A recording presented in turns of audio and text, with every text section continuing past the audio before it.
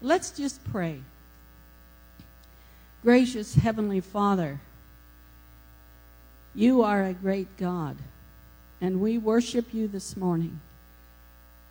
We love you. Thank you for your faithfulness. Thank you for each one that has come today to gather themselves together in your name. I pray that as you saw those uplifted hands, they represent needs that are very much upon the hearts of these different individuals. And I pray in the name of Jesus that you would move on behalf of these needs. And Lord, I lift up Grace Temple to you today and the family. I pray for your comfort and encouragement. May they know that you are there with them. You are with each one. Thank you, Jesus. I think of Pastor Nick today. Lord, I lift him up to you, that you would touch his body, renew his strength, encourage him. We thank you for answered prayer. We thank you for your word today. I pray that it will impact us afresh. In Jesus' name, bless each one here. Amen.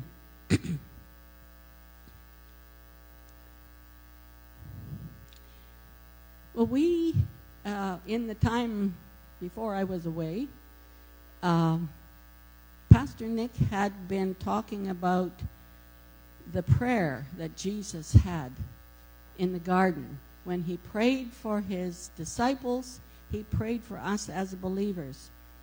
And I have some thoughts on that prayer.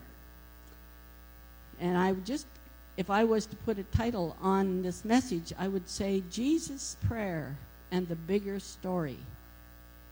We have no idea how far-reaching was his prayer. And our prayers, I believe that as we pray, that it makes an impact. Lives are changed, miracles happen, bodies are healed, lives are turned around, marriages are healed when we pray. And I don't want us to underestimate the value of our prayers.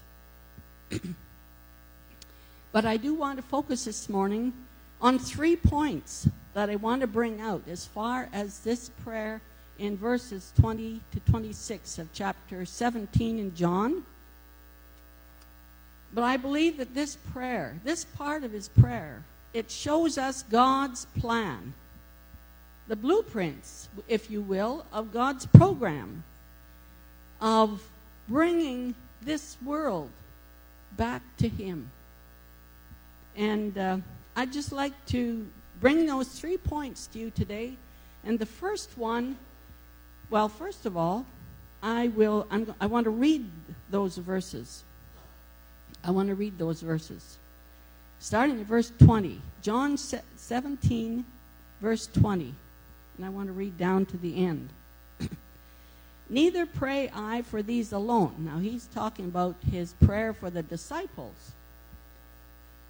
So he says, this prayer now is more than just for my disciples, but for them also which shall believe on me through their word, that they all may be one, as thou, Father, art in me, and I in thee, that they also may be one in us, that the world may believe that thou hast sent me. And the glory which thou gavest me, I have given them, that they may be one, even as we are one. I in them, and thou in me, that they may be made perfect in one, and that the world may know that thou hast sent me, and hast loved them as thou hast loved me. Father, I will that they also, whom thou hast given me, be with me where I am, that they may behold my glory which thou hast given me, for thou lovest me before the foundation of the world. O righteous Father, the world hath not known thee, but I have known thee, And these have known that thou hast sent me, and I have declared unto them thy name, and will declare it, that the love wherewith thou hast loved me may be in them, and I in them. Now there's a lot of I and me and in, and a person has to kind of follow very carefully to remember who's in. Who's all in? I and thee, and you and me, but anyway, in these verses, I believe that it points out, and this is my first point, it's his objective. You see, Jesus had a goal. This was his objective when he lived on the earth. And I believe that it's found, if you look in verse 21 and 23, he says it twice. So that the world may believe that thou hast sent me. I believe that this was his objective, his goal. The world. And this is where his focus, his plan of redemption is aimed at one target. The world. The world. John 3:16, it says, God so loved the world that he gave his only begotten Son. And, you know, sometimes we forget that God has a purpose for the world. We forget that he is aiming even beyond us as an individual, but he's aiming at the whole world. He's aiming at more than just getting us into heaven. But he's aiming at the world coming to know him. This is what he says, so that the world may believe that thou hast sent me. We are here to convince the world that Jesus Christ is the authentic voice of God, the revelation of the invisible God, and therefore the only way from man to God. If you ever remember getting one of those little booklets, it says Steps to Peace with God, and it indicated that Jesus is the bridge between man and God. So our task as believers now in this prayer is not to save the world. Our job is to bring the world to an awareness of who he is. And when people come to that awareness, they can make a choice. Shall I submit to Jesus? Shall I be saved? Or will I reject him? But as believers, to realize that God is interested in the whole world. Have you ever thought about the definition of world evangelism?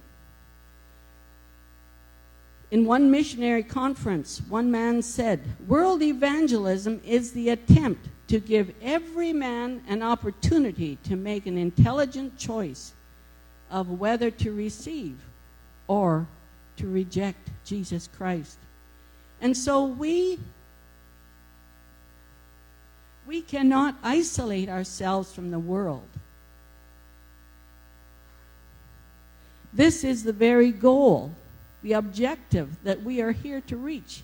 We are not to be unequally yoked together with the world, but we are to live in the world as the light of the world and the salt of the earth.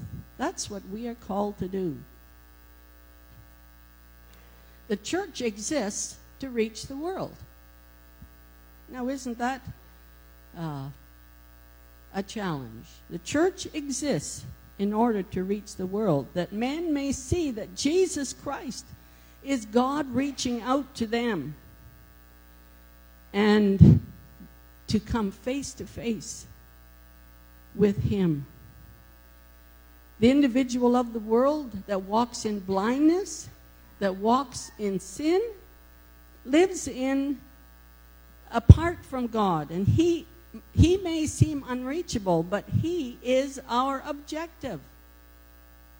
In fact, our objective is to reach every man and woman, boy and girl, giving each an opportunity to make an intelligent choice to accept or refuse Jesus.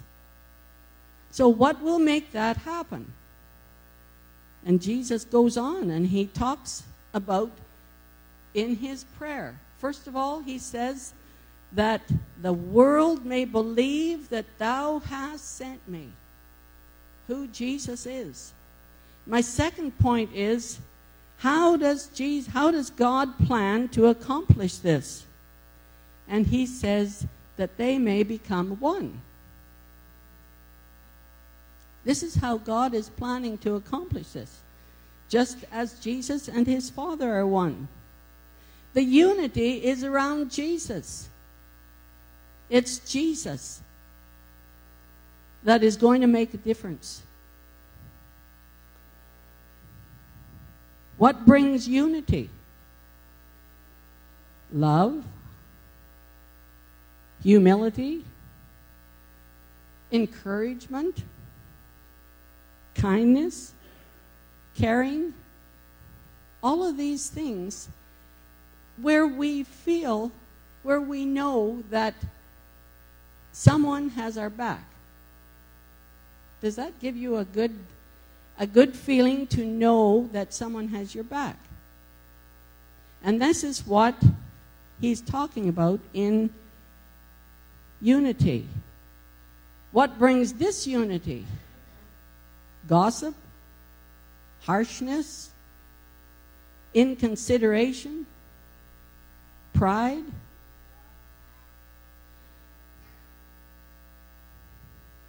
And he's talking about unity, not uniformity. We don't all think or act alike.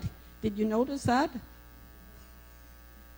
We don't all act and think alike, but our purpose, mission, and focus are to glorify God.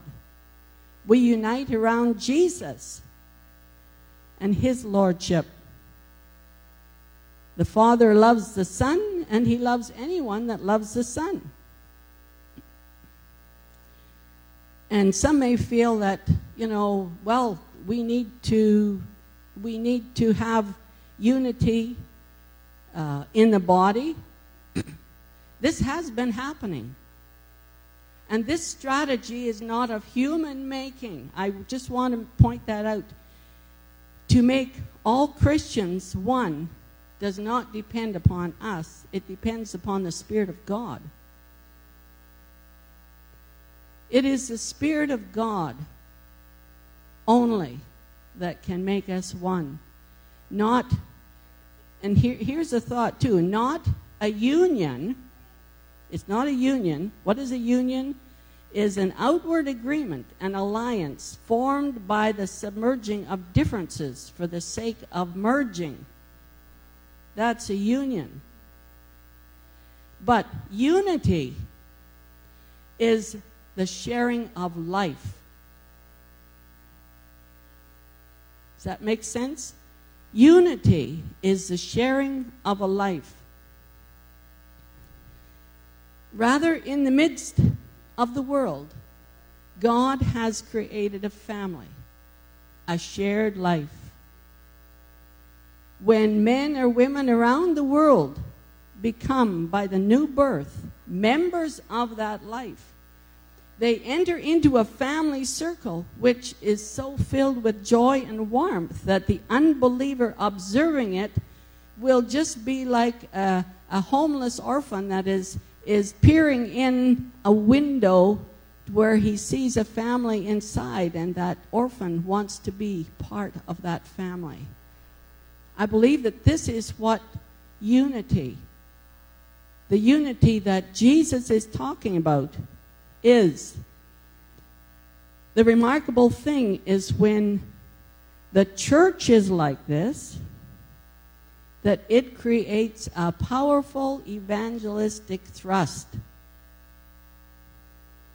When we can live life in a family of born-again believers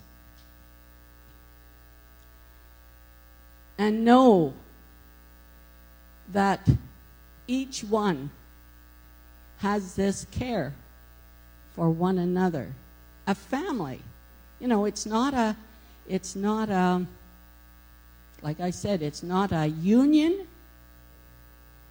but it's a family. And I'd just like to read a little short paragraph. It says, at a men's retreat with many men from many churches, there was one man, as the weekend went on, told them that he was embittered against the church. He was suspicious of the scriptures. He was committed in his life to bad habits, which he recognized were not acceptable in Christian circles. He had come with all his defenses up, with barriers erected, but it was evident as the weekend went on that he could not resist the warmth of the Christian fellowship. He openly admired the Christian love expressed among the men that were present. And it was not surprising that before the weekend closed, he too joined the family circle of God. He could not stay away.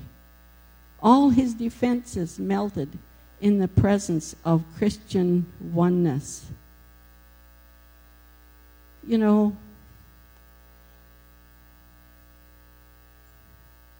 as we gather and as we relate to one another as Christians, it has to be the Spirit of God that works in our lives, and that we allow Him to be at work in our life. Because this is how God, and I've got one more point, but this point about unity, it is so important. This is what Jesus was talking about, that they may be one. But it's this family relationship where, as a family, a godly family that relates to one another, that cares for one another. This is God's strategy to make all Christians share one life in one great family, and so make the world starve for meaningful personal relationships, desire that relationship. And that is the glory that Jesus has with His Father, the glorious unity of being one. When we are one, we reveal that glory. Did you know that? When we are one, we reveal that glory. So, my second point was unity. My third point is, but unity is hard to see. It's kind of an abstract in a way. The life of Jesus in the body of Christ is an invisible thing. Something must make it visible. And guess what? What makes it visible? What makes it visible? Jesus said, the glory that He had with the Father is shown by the love with which Thou hast loved me, that it may be in them, and I in them. So the unity of the church is visible when Christians actually love one another.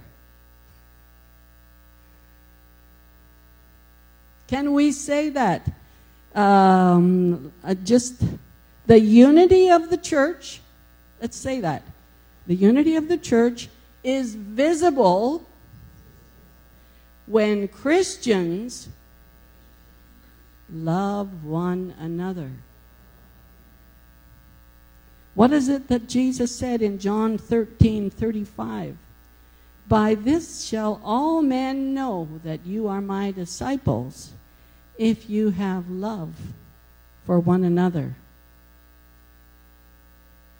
Now, when I'm talking about a love for one another, I'm talking about a sincere love. Romans 12:9, it says, let love be sincere, unfeigned, genuine. And the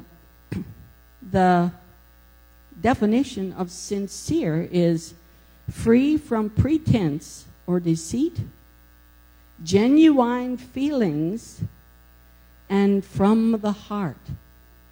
From the heart. So this is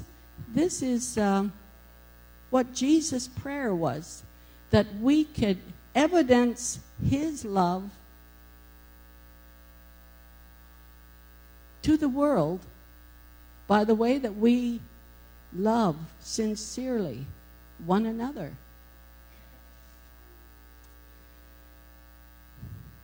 There's something about coming with our hearts. Coming with our hearts. Being sincere. It involves a willingness to connect, a mutual concern, readiness to help, share, listen, to pray, bear one another's burdens, and a recognition that we need each other. We minister to one another, allowing the Lord to work through us. This is a sincere love. And just a question, is it possible that a lack of this love lends itself to a lack of effectiveness in making Christ known to the world? He is calling us as his believers to let all the world know that he has been sent here, that he loves the world. And he says that they will this is how you will show my love to the world, is by being in unity, being in a family, being caring for one another.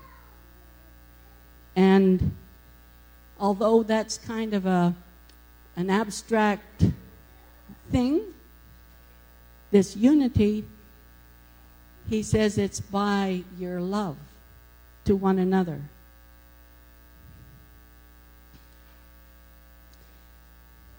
And this love is not something we work up, but rather because Jesus Christ is in us, and we need to allow ourselves to be a channel of his love. If Jesus Christ is in us, we have the resources that we need to love. And it's for us to decide that, yes, I will be a channel of that love. And do we fall short at times? Oh my, yes we do. Yes we do. I have fallen short. I think that we all have fallen short to be that channel of God's love. But that potential is there. It's there.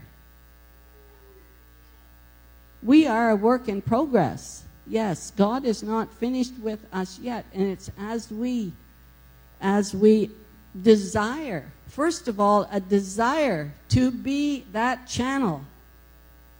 And let us remember the cross and the love that was poured out there.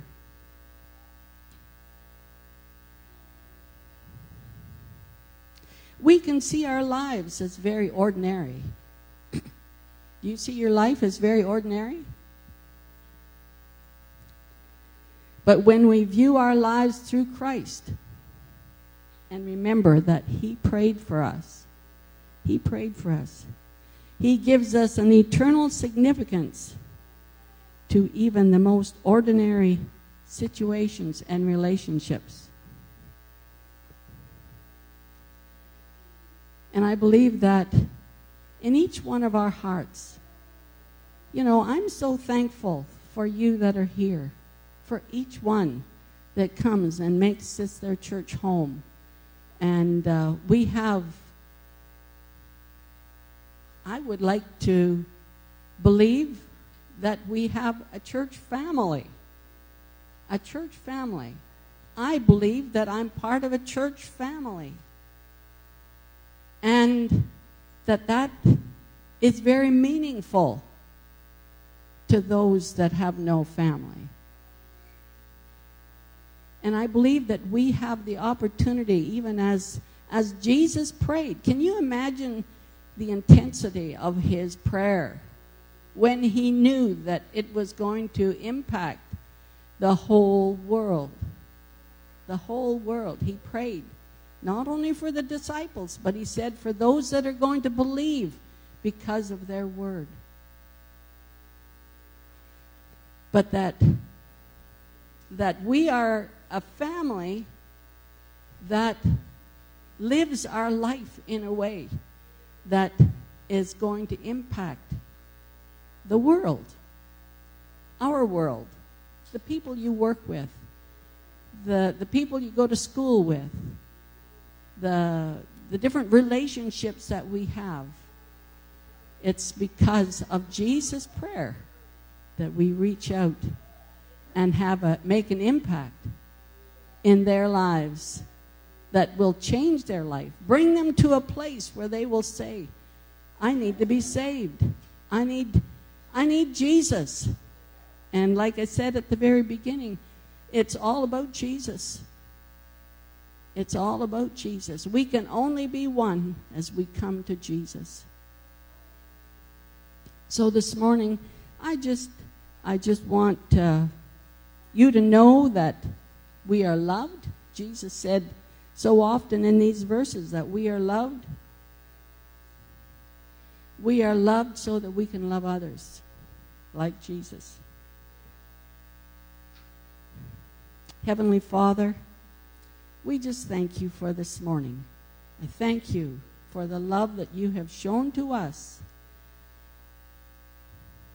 And Lord, this is your plan for us to impact our world, that they might know that you have sent Jesus into this world because you loved the world, even as you love each and every one in it. Lord, I pray that our hearts might be stirred, challenged, and just be aware of how much you love us. How much you love us.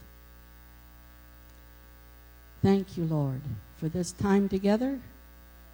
And I pray that your blessing will rest upon each one in the events of this day and this week.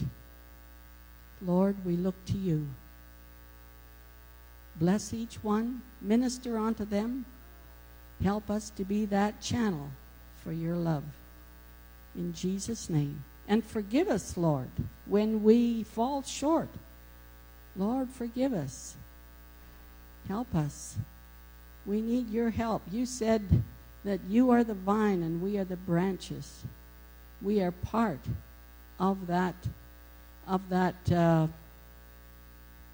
body. We are part of that body. Bless each one today.